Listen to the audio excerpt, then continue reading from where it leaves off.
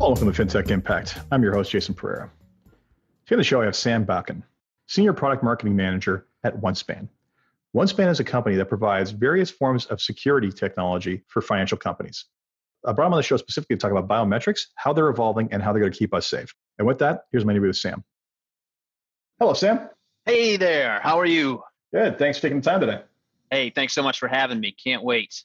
So Sam Bakken, Senior Product Marketing Manager at OneSpan. Tell us about OneSpan. OneSpan is, essentially an anti-fraud and digital identity solutions company. We help banks and financial institutions protect their customers from digital fraud, like account takeover and application fraud and that sort of thing. Our portfolio includes things like digital identity verification, risk analytics, mobile application security, multi-factor authentication, biometrics, e-signatures, you name it. Anything that kind of enables real-time fraud detection while protecting the digital customer journey and improving that customer experience at the same time. You can bet that OneSpan does that. Excellent. So short answer is you are the guys that let me access my money remotely while keeping everybody out. Correct. And making it easier for you to do that, right? Trying to remove as many boundaries or obstacles as possible to make that as easy and secure as possible. Excellent. So let's talk about your history in the company. So basically, talk about the origins of the company, tell me about your involvement. How'd you get into play here? Yeah, so OneSpan has been around for more than 20 years, around for a long time, kind of cut teeth as a provider of hardware tokens for financial services, mostly getting its start in EMEA, but turning into a global company. And then since then, with the dawn of mobile and digital banking taking off, just continuing to innovate and provide new technology and solutions to help banks deliver that to their customers. So myself, I came immediately before OneSpan. I came from a company that focused on mobile app security testing, which, essentially sort of automated testing as well as penetration testing to kind of run apps through tools and find vulnerabilities in those apps or sort of insecure coding practices and that sort of thing to then secure those apps. That company was a lot of financial services companies, government, and that sort of thing as well. But then I came to OneSpan just because it was fun for me to get on the other side and, sell some markets and sell solutions to some of those problems that were identified at my prior company. So again, solving the problem, selling the security controls that can help solve those weaknesses that are identified. That really appealed to me at OneSpan. And now I've been at OneSpan, I think I'm going on 3 years now. So it's been a good journey for me, for sure. Excellent. So interesting, because you do have both ends of the spectrum in terms of the experience. So that must have been definite value once you moved over there. So let's face facts. You guys are the front line of defense in the digital world. So specifically, I brought you on to talk about how this is changing, in particular around biometrics. So let's just for the audience first define biometrics, and then we can talk about some of the more interesting use cases or interesting technology that you're starting to see implemented. And we can discuss the challenges surrounding that. So biometrics, big term. What does it mean? Yeah, so just to put it sort of simply, and as we get started here, is it's physical traits, biological traits is sometimes also used that can be used to identify someone in a unique way, right? Whether that's their iris, whether that's their face, whether that's their fingerprint. It can be voice. It really runs the gamut of any sort of way a profile can be built about someone's physical traits. You can potentially call that a biometric, which again is just a unique way to identify a human. That's sort of what it boils down to, I guess. Yep. We've all become, this used to be the realm of almost science fiction way back in the day, but, we've all become used to the very slow incremental gains that we've made in society with this, like touch IDs down onto face IDs. Now, I don't even sign into my computer anymore if I'm wearing my Apple Watch. By proximity, it knows that that watch was put on, authenticated. The contact has not been broken with my flesh, so therefore it's me. So we've all seen this sort of stuff. We all see the spy movies where the eye gets ripped out and people hold it up to the scanner. Basically, do that. Or the old one where you cut off the hand, that sort of stuff. But there's more security to it than just that. So let's talk about how you see the evolution of this and where we are today and where it's going. And let's tackle it that way. Yeah. So, as where we're at, as you mentioned, with mobile phones and sort of just the super duper power that is in these computers in our pockets. We've all become more and more used to using our fingerprint to log into something, using our face with Apple's Face ID. And, a lot of consumers, users, just people in general are becoming more and more comfortable using biometrics to log into accounts and the like. And so we're getting to this sort of, I don't think we're quite there, but we're almost getting to a critical mass where it's just like potentially a username and a password, right? Because biometrics, it's easier. You don't have to enter in information on a small keyboard. It's quicker to log in, but I think we're going to see more and more adoption of this. We already do see it in a lot of banking apps that will at the least allow you to enable biometric login based on sort of device native technology, right? So if you have it sounds like you have an iPhone as I do, and of course we can log in with our face or fingerprint there. And a lot of our mobile banking apps will allow us to kind of enroll our Touch ID or Face ID. So I think more and more banks, to be honest, I don't know that there are many banks that are not offering that at this point.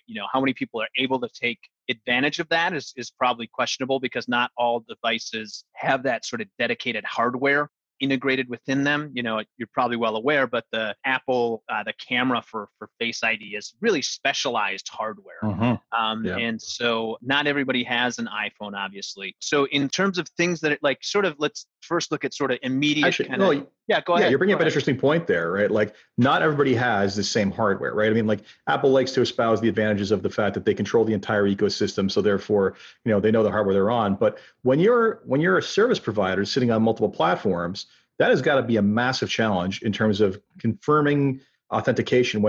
Apple uniform policy, but there's an almost infinite number of Android iterations. And if I buy a phone, I expect to be able to use my bank's app within that phone. How much of a challenge is that at this stage in the game right now, given the lack of homogeneity? Yeah, it's a big one, right? And again, just being able to provide a consistent user experience for biometrics and login across all of those devices, but having to count on, in Apple's case, I think in general, people have trust of Apple and their security and that sort of thing. But at the same time, it's a black box for a financial institution, right? They just kind of have to trust it. And it's not a completely ridiculous or stupid thing to do, but it makes a lot of security-minded folks a little nervous that they just have to trust it. And what the case can be on some of these consumer-grade devices is that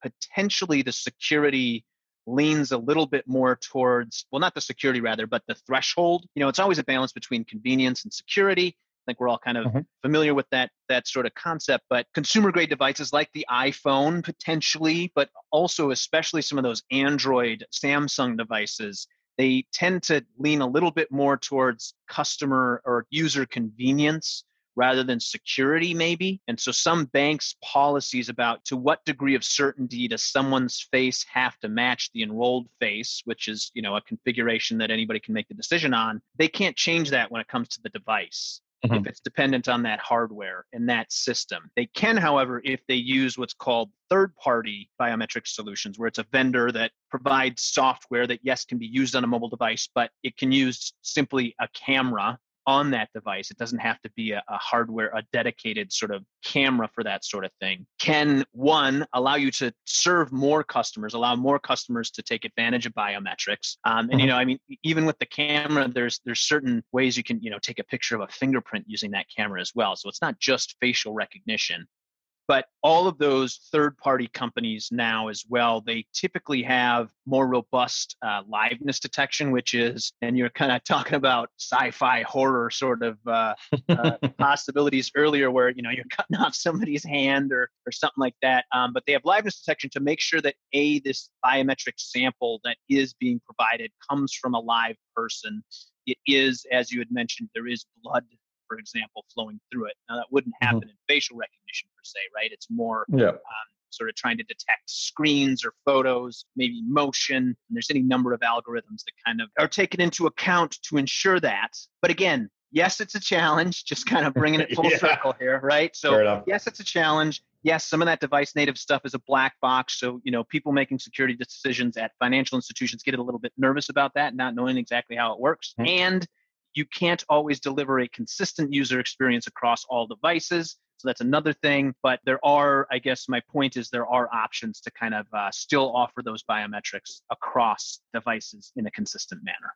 Excellent. So we talked about basically what people are familiar with. What other biometric tricks are, up your sleeve these days? Like what else are we maybe is in place we don't even know yet, like that we're utilizing, but we don't even know? In terms of what we are utilizing that we don't know, that gets a little spooky, right? But Yeah. if I'm for example, let's talk about one, which is behavioral biometrics. Mhm. So that's something where you're going to get explicit permission from someone to potentially use behavioral biometrics to monitor them as they are interacting with a banking app, for example. At what angle do they hold the phone? Where on the buttons of the keypad are they typically hitting? How do you build a pattern around that to build sort of a profile of that person's behavior? How do they typically hold the device in terms of the gyroscope and that stuff? You can build a profile on that. You can then compare continuously through a session of someone interacting with the app. So it's really sort of an invisible way to make sure it's still the person you think it is interacting with the app and not someone kind of hijacking the session. Now, that is a great way to kind of be monitoring. And then, it shouldn't be the only thing that you're doing though, right? Because if you then get to some sort of really high value transaction where you really still want to make sure everything looks right, but gosh, this is $5,000 transfer to an account that has never been transferred to before from this account.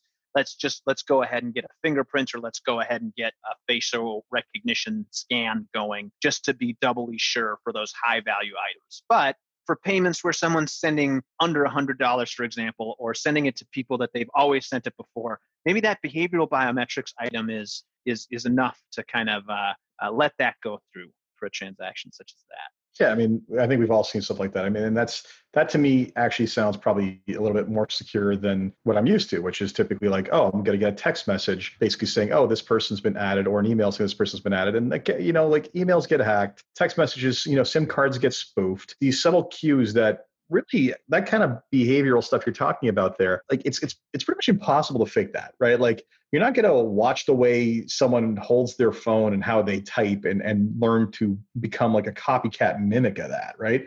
That's not going to happen. So, and as you said, like it's interesting too, because I've had this conversation around security and biometrics in the past, and it's, you guys aren't looking for the one thing anymore. You're kind of putting together a mosaic of, okay, Absolutely. Is this person? We have these data points to say it's probably this person. And as the conversation evolves, is it still this person?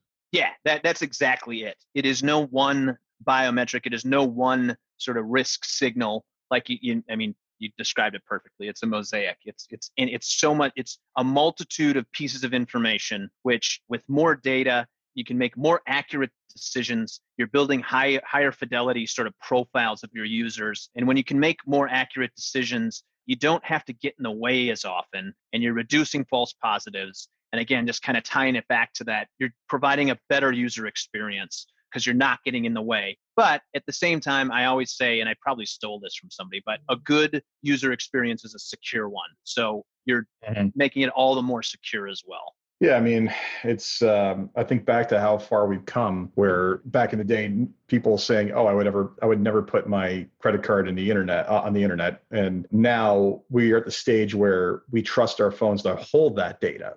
Like it's come a long way. And part of it was the trust factor of what the biometrics have brought us, right? It's like, oh, I'll share a personal story. I actually get frustrated when the alternative happens now. And there's a grocery store where I got into a debate with the person basically cashing me out because I needed to, I did a Face ID transaction to pay for this thing, and then they still wanted me to sign. I'm sitting there going like, I'm in a hurry with my kids. I'm like, what? Why do you need my signature? They're like, well, because you spent this much money. I'm like, explain to me how that's like a scribble is more secure than my face. Like I even tweeted out to the company and said like, seriously, like what is going on here? And they're like, what location did that happen at?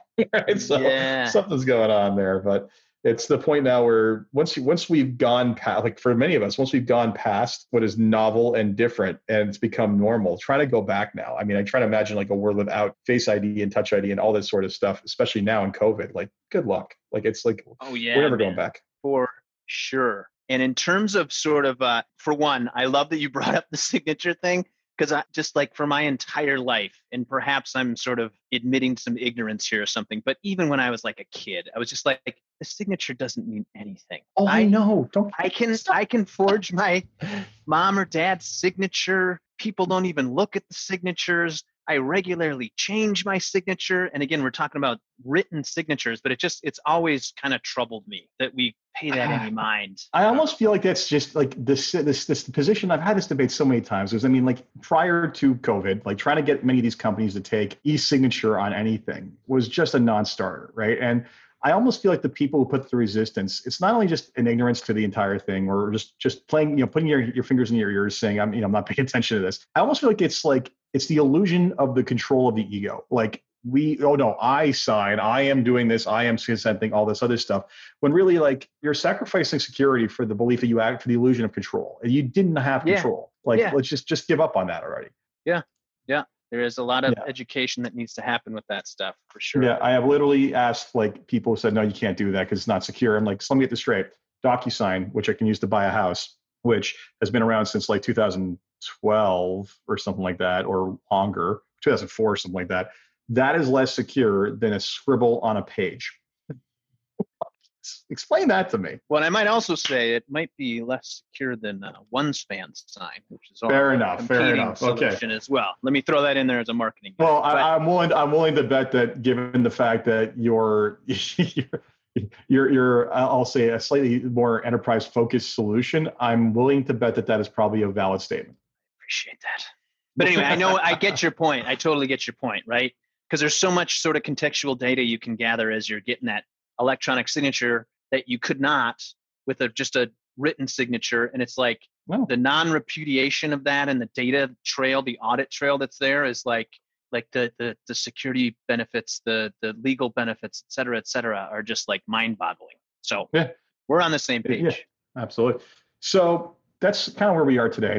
We talked about some of the stuff we're not seeing. Like, what's next? Like, what's coming? Like, how do you see this evolving in terms of us using, just our for lack of a better term, our existences as proof of who we are? Yeah, so first of all, like the gamut of potential biometric stuff is like it's really cool. Like, there's a bunch of stuff. People are studying a bunch of stuff to figure that out. For me, it all boils down to how we want to interface with our various devices. So let me give you an example. This one kind of maybe sounds crazy, but it sounded sort of crazy's our wheelhouse on this show, for the record. Okay, so let's just go right there. All right. Well, I'm preaching to the choir then. But no, just like so, I have wireless. I have AirPods or whatever, right? Quite like them, and I think that I will be more and more just kind of leaving them in my ears, for example. And there is a biometric method whereby you can, and I'm not saying that AirPods do this right now. I'm saying it's a possible sort of future innovation / application where it sends sort of sound down your ear canal, and there's a reflection back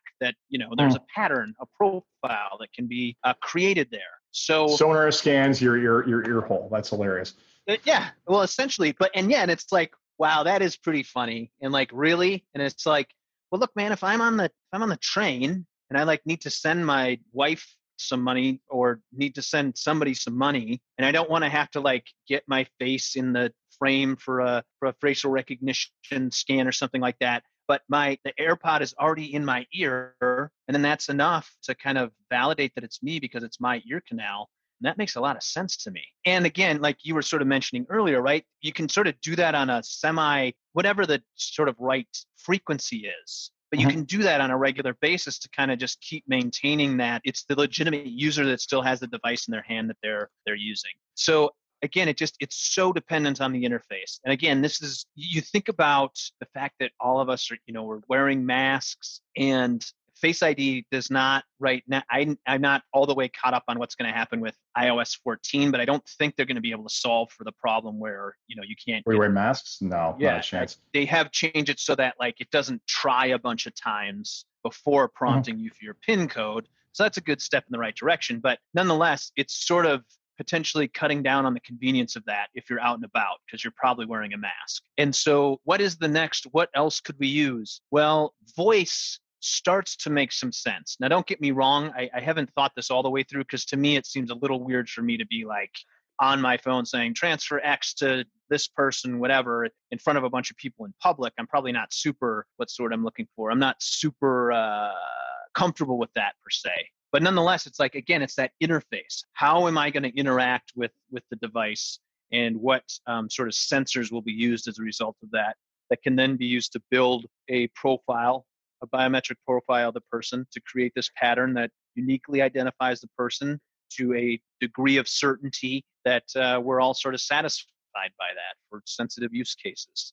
Part of it is like, we've talked about in this show before, is the concept of a cloud of authentication, right? So it isn't necessarily the voice print. It's the voice print in where's the location of the device at the time of the voice print. What other devices do you have that also have authentication biometrically like wired into it, right? So are you wearing the AirPods? Are you wearing the Apple Watch? Are you in your home? I'm going to plug Apple again and doing that via HomePod, like all of that, right? And I think it's one of these things where, as you're talking about things like ear canals, which I never thought of before, simple fact is, the convenience factor of this is just going to fade into the background in a lot of cases, right? And it's like the saying about good design is you don't even notice it. Like, I shouldn't have to notice my biometric authentication. It should just basically happen over time. And then one other point I want to make also is, as you were talking, a lot of interesting thoughts came to mind, is the idea that we're talking about like the obvious stuff, like log into my bank account, do stuff. But you ever been to an Amazon Go? Yeah, man. Yep. Yeah. Isn't that a crazy experience to walk in and like walk out and think to yourself, I feel like I just committed a crime. I feel like I'm stealing. Yeah, exactly. Exactly. Right. So for those of you who don't know, Amazon has developed a couple of concept shops called Amazon Goes, and they're slowly rolling out more of these. But it's a convenience store with no people working there. Like, there's people working, stocking stuff and explaining to you because it's still first generation. But you can go in, shop, pick up whatever you want, and there's cameras and sensors everywhere. They can tell what you picked up and what you put down and everything. And it charges your Amazon account as you leave, right? So that's Amazon Now. That's not overly friendly because you have to scan in your app when you come in, and when you leave, it knows you're leaving. So therefore, it just charges your account. But you can very easily envision a world whereby my biometric identity, by entering into that store, I have given consent to identifying who I am, right? And basically, by picking things up to walk out, I have given consent that I am agreeing to purchase this, and I walk out, and there's no scanning, there's no nothing. It just happens. Like, that's where this all could potentially lead. Yeah, without a doubt. Yeah, again, it's just like it's so frictionless. It feels like you're stealing. It feels like theft. Yeah, it's funny because there's like tech reporters who actually tried to steal, like with the permission of the company. They've actually gone in and tried to shoplift with the permission of Amazon just to test the system, and they have not been able to pull it off. Like, literally done things like quickly move stuff around shelves, or do the Indiana Jones, like you pull up the. Yeah, because it's not, again, it's similar concept of the cloud of identity. It's not relying on one sensor to say, oh, you did this. It's relying on like a combination of weight and a combination of weight sensors, motion sensors, cameras, video authenticate. Like, it's nuts. And I'm sure probably NFC chips and some of this stuff too, but you start thinking about the application for that going forward. And, we could be you just grab whatever you want, walk out in the world in a lot of different places. Yeah, for sure.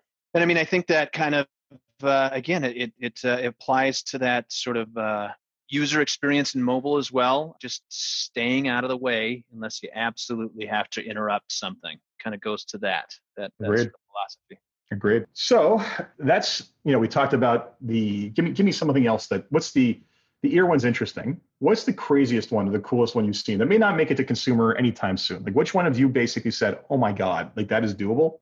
It's just to put you on the spot, Yeah, because I thought ear canal was pretty crazy. I'm not going to lie. That is crazy. I hadn't contemplated that. Yeah. I don't know. I guess is that as crazy as it gets? I am certain that it's not, because again, you wouldn't believe the minds that are thinking about this stuff and figuring it out. There's no way I know the complete sort of breadth of all that stuff. Yeah. I mean, like, I've even heard ones that, concepts for the Apple Watch where you would basically look at your heartbeat pattern, or your ECG would basically be your print. Well, so in terms of that, there's like hand vein scanning. I don't know if you've heard of that, where it's not fingerprint. It's not sort of what's on the outside. It's literally what's inside of your skin. And there is certain technology that can determine where the veins are in your hand. And as you might have, not just in your hand, but in your hand, for example. And as you might imagine, that's a pretty unique identifier of people. I've never used that. I think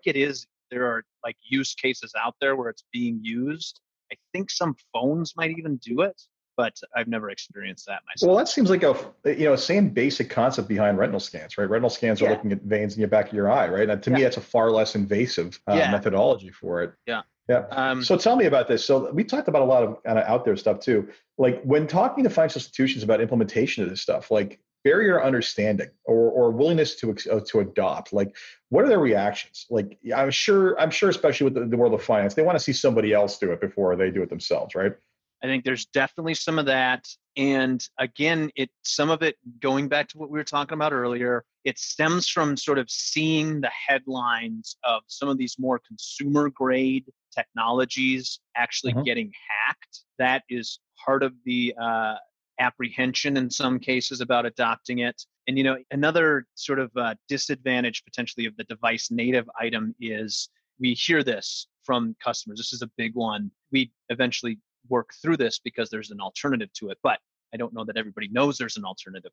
On most devices, Apple, iPhone, for example, I don't have children, but I have friends with children, and you typically, enroll a biometric profile for your children on your phone so that they can get in there as well. So banks sometimes struggle with if Junior gets into dad's phone, if we're simply sort of depending on the device itself saying, yes, this is a registered profile, which is essentially the extent of the information they can get. You don't necessarily want Junior to be able to be making financial transactions. So that is something that banks are sometimes concerned about, rightly so.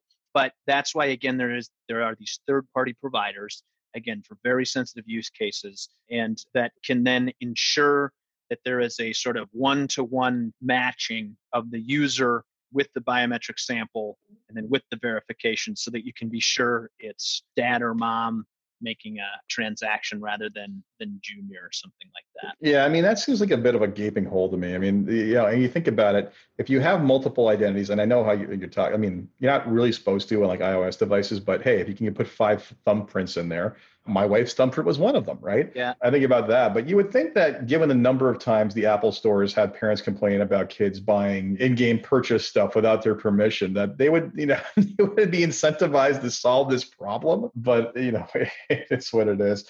But I think you're absolutely right. A lot of these devices are developed on a one-to-one relationship or assumption as opposed to one-to-many. And that's got to be a challenge, especially like how do you map short of having like separate logins or, full profiles on a single iPhone. How do you get there? And I mean, you're talking about the one-to-one versus one-to-many. And I think just another thing I like to try to clarify for people too is, sometimes facial recognition for identity use cases where it is a one-to-many, hey, can we find a person in the crowd? There's tends to be some, what's the word I'm looking for? There's headlines about this and how that facial recognition can be biased, right? There was a big story in the New York Times about a black man who was mistakenly identified as this suspect, spent time in jail as a result, if I'm not mistaken. But there is some fear in terms of consumers, et cetera, about facial recognition for those sorts of use cases. But this is very obviously, maybe not, it's not obvious. That's why I continue to bring it up. But that's a different type of facial recognition. Don't get me wrong. In the verification, where I sort of explicitly consent to using my face to log into an app, there still can be bias in that technology as well, but still sort of the repercussions are a little bit lesser, like maybe you're not going to jail for it. Right. And someone can't log into their bank account on their mobile phone. So do not get me wrong. I still think that's a big deal. And I still think that there is some inequity that can occur in that way. But again, the repercussions are a little bit lesser. And luckily, a lot of technology providers are working on that bias. You probably know it. And I don't know, we don't have to continue down well, no, this. I mean, but you're right. I mean, like no systems without bias, right? And it's been proven that it just seems like facial recognition tends to be more accurate with white people, largely probably because white people who program these things train them on their own faces, right? Yes, and there's even, recently the entire fiasco with the Apple credit card, where it's like there appeared to be a possible apparent bias against women, right? Like there's no system that can be developed without that once you release it in the wild, you're not going to find some inherent bias in it. It's just humans are not without bias, and what we built isn't. So, but we can correct for it is the issue. Exactly. Recognizing that the bias is there and then doing what you can to mitigate that bias and solve it. Yeah, totally. Yeah, and not punishing the companies for coming out with these things without, like, because again, like, you don't know how these things are going to work until you put them in the wild, right? And you roll it out to millions of people simultaneously. That's how you find it out, right? And the one columnist who basically called Apple like sexist for it, it was just like, come on, like, okay, like there's an algorithm here, something's not something, like two or three things are lining up incorrectly and basically correlating with women. Let's just fix this, right? Well, like, and it's not just Apple. Like, I mean, oh yeah, they get the headlines, right? Like that's what it is. Yeah. Good. So before we wrap up, I have 3 questions I ask every guest to get you thinking. So the first one I have for you is, if you had one wish for something you can change in your company or the industry as a whole, what would it be? The one thing I would change would be to encourage more people to be getting more specific about the fraud that is happening. And I'm talking, of course, financial services specifically, but how much fraud is happening on that mobile channel versus other channels, just to ensure that we are securing all of our mobile apps in the same way that we've sort of learned, though we're not perfect at it yet, to secure a lot of our web apps that we use each day. I just think we're still not catching up in being proactive enough in securing those mobile apps, and it's going to bite us in the butt eventually if we don't move fast. Well, it's interesting. I'm curious. Do you have any data on how much is being pumped through those? How much fraud is occurring in that channel versus traditional online? I myself do not have specific data on that. I just know that a lot of people are reporting on digital fraud. So to start to dive a little bit deeper into web versus mobile, I think would be helpful in just showing us that the multiple spots where that can be happening, so that we can take mobile app security just a little bit more seriously. So I think that would be one of the big things that I would change. Interesting.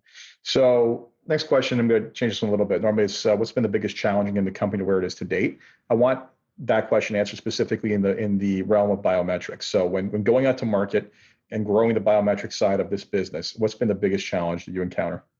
Again, I think, and I talked to this, I hate to repeat myself, but again, really breaking down the sort of perception that biometric systems can be easily beat. Again, some of those consumer grade devices, some of those headlines where the sensitivity is leaning a little bit more towards convenience rather than security, that can be true. But, again, the technology today has innovated to a point where there is liveness detection to ensure that things like a 3D printed fingerprint or a mask or things like that cannot defeat this technology these days. So again, we just have to be continually educating our customers and prospects about how robust some of this liveness detection has become. So that, I guess that would be one challenge going to market. I feel like it's interesting. Like, I feel like there's a dichotomy in the reporting on this. And specifically, you're right. Like, when Apple or anyone comes out with a new metric or new method for security, right? It's like, I remember like stupid stuff, like basically people saying, oh, they got Face ID or Touch ID to work with their nipple, or they could, again, reproduce a artificial thumb and do that sort of stuff, right? Or identical twins managing to fool Face ID, or and they say it like, look, the probability is not 0. The probability is like 1 in like X number of hundreds of thousands, whatever, right? Yeah. Which, like, what are the odds? Like, I mean, if your probabilities are likening to winning the Powerball lottery, then I'll take that bet that it's probably secure, right? So you have that, and people focus in on, oh, see, I told you this stuff doesn't work. Yet meanwhile, then you get like the San Bernardino shooter who, like, oh, the FBI is like, you got to crack this for us. We can't open it, right? It's like, if it was that easy, law enforcement would never pressure Apple to basically get around it. I think that's an interesting point. Yeah. So it just, again, it depends on which headlines and whose angle, right? So the last question for you before we wrap up is, what excites you the most about what it is you're working on a daily basis and keeps you going? So that would be these biometrics that are going on. It's so fun to be thinking about, because we will be offering voice soon within our solution set. And so thinking about those use cases, understanding the technology and how that works is very exciting. And just being able to, we're making it easier to do mobile financial services. We're helping our customers make that easier for their users. Hopefully that is making mobile banking, for example, or mobile financial services more accessible for more people. And then at the same time, as we're helping our customers bring more of those services to more people, to then also be able to help them ensure that they are secure mobile experiences as well, it gets me going. Because I know that we're helping protect you, we're helping protect me, we're helping protect your family, my friends, the world. And so, I go a little superhero on it, but really it feels good. Make mobile financial services more accessible, easier to use, and ensure that those experiences are being secured appropriately. I think it's interesting because, I've had other guests on the show where we discussed voice response technology and lack of adoption rates, right? And how financial institutions are looking to get into it, but the adoption rates are low. And I've got a multi-tiered thesis on this. I think first off, it represents a paradigm shift in UI. And basically, we are of a generation that was born constantly looking at a screen to get things done. Whereas I always use this crazy example of my daughter at 18 months reaching over, pushing the button on my Apple Watch and going blah, blah, blah, blah, blah. Because it was something she was. But it was something that she was, and I was like, oh my God, you got to be kidding me. And meanwhile, my kids, I've got every smart speaker known to man, and my kids love to ask Siri for different songs or jokes or whatever, right? So they are growing up voice natives, right? For the rest of us, it comes down to what's the use case that's going to drive me to learn that behavior. And that behavior, like to date, what can I do? I can check my balance. That's great. I'm not necessarily looking for Alexa to allow, and I'm sorry if I activated anyone's Alexa, to allow me to trade stocks online with a voice command, because like, A, are you going to hear that right? B, somebody else could do it, right? I think to myself, like, you guys, I think the cracking of voice as a biometric proof is security proof is just going to massively increase the value proposition for a lot of these voice response tools. So I'm glad you're doing that, because I think that's a vital hurdle to jump over. Without a doubt. Yeah, completely agree. Let me say, hey, Alexa, send X some money. And then allowing that to happen, they know it's me, and they are validating my identity based on my voice. Yeah, like you said, it's without a doubt. I agree. Yeah. Anyway, Sam, thank you so much for taking the time. I really appreciate this, and I hope everybody finds this informative. And some of the, there's some podcasts where we talk more about technology that sounds like it's from the distant future, but actually happening in our real life. And I think this is definitely up there. So I think it's going to be things that people aren't used to hearing. Great. And hey, thanks so much for having me. This was really fun. I had a great time. My pleasure. Take care. All right. You too. So I hope you enjoyed that interview from OneSpan. And every time you look at Face ID or Touch ID, I hope you think of this podcast. So as always, if you enjoyed this podcast, please leave a review on iTunes, Stitcher, wherever you get your podcasts. Until next time, take care.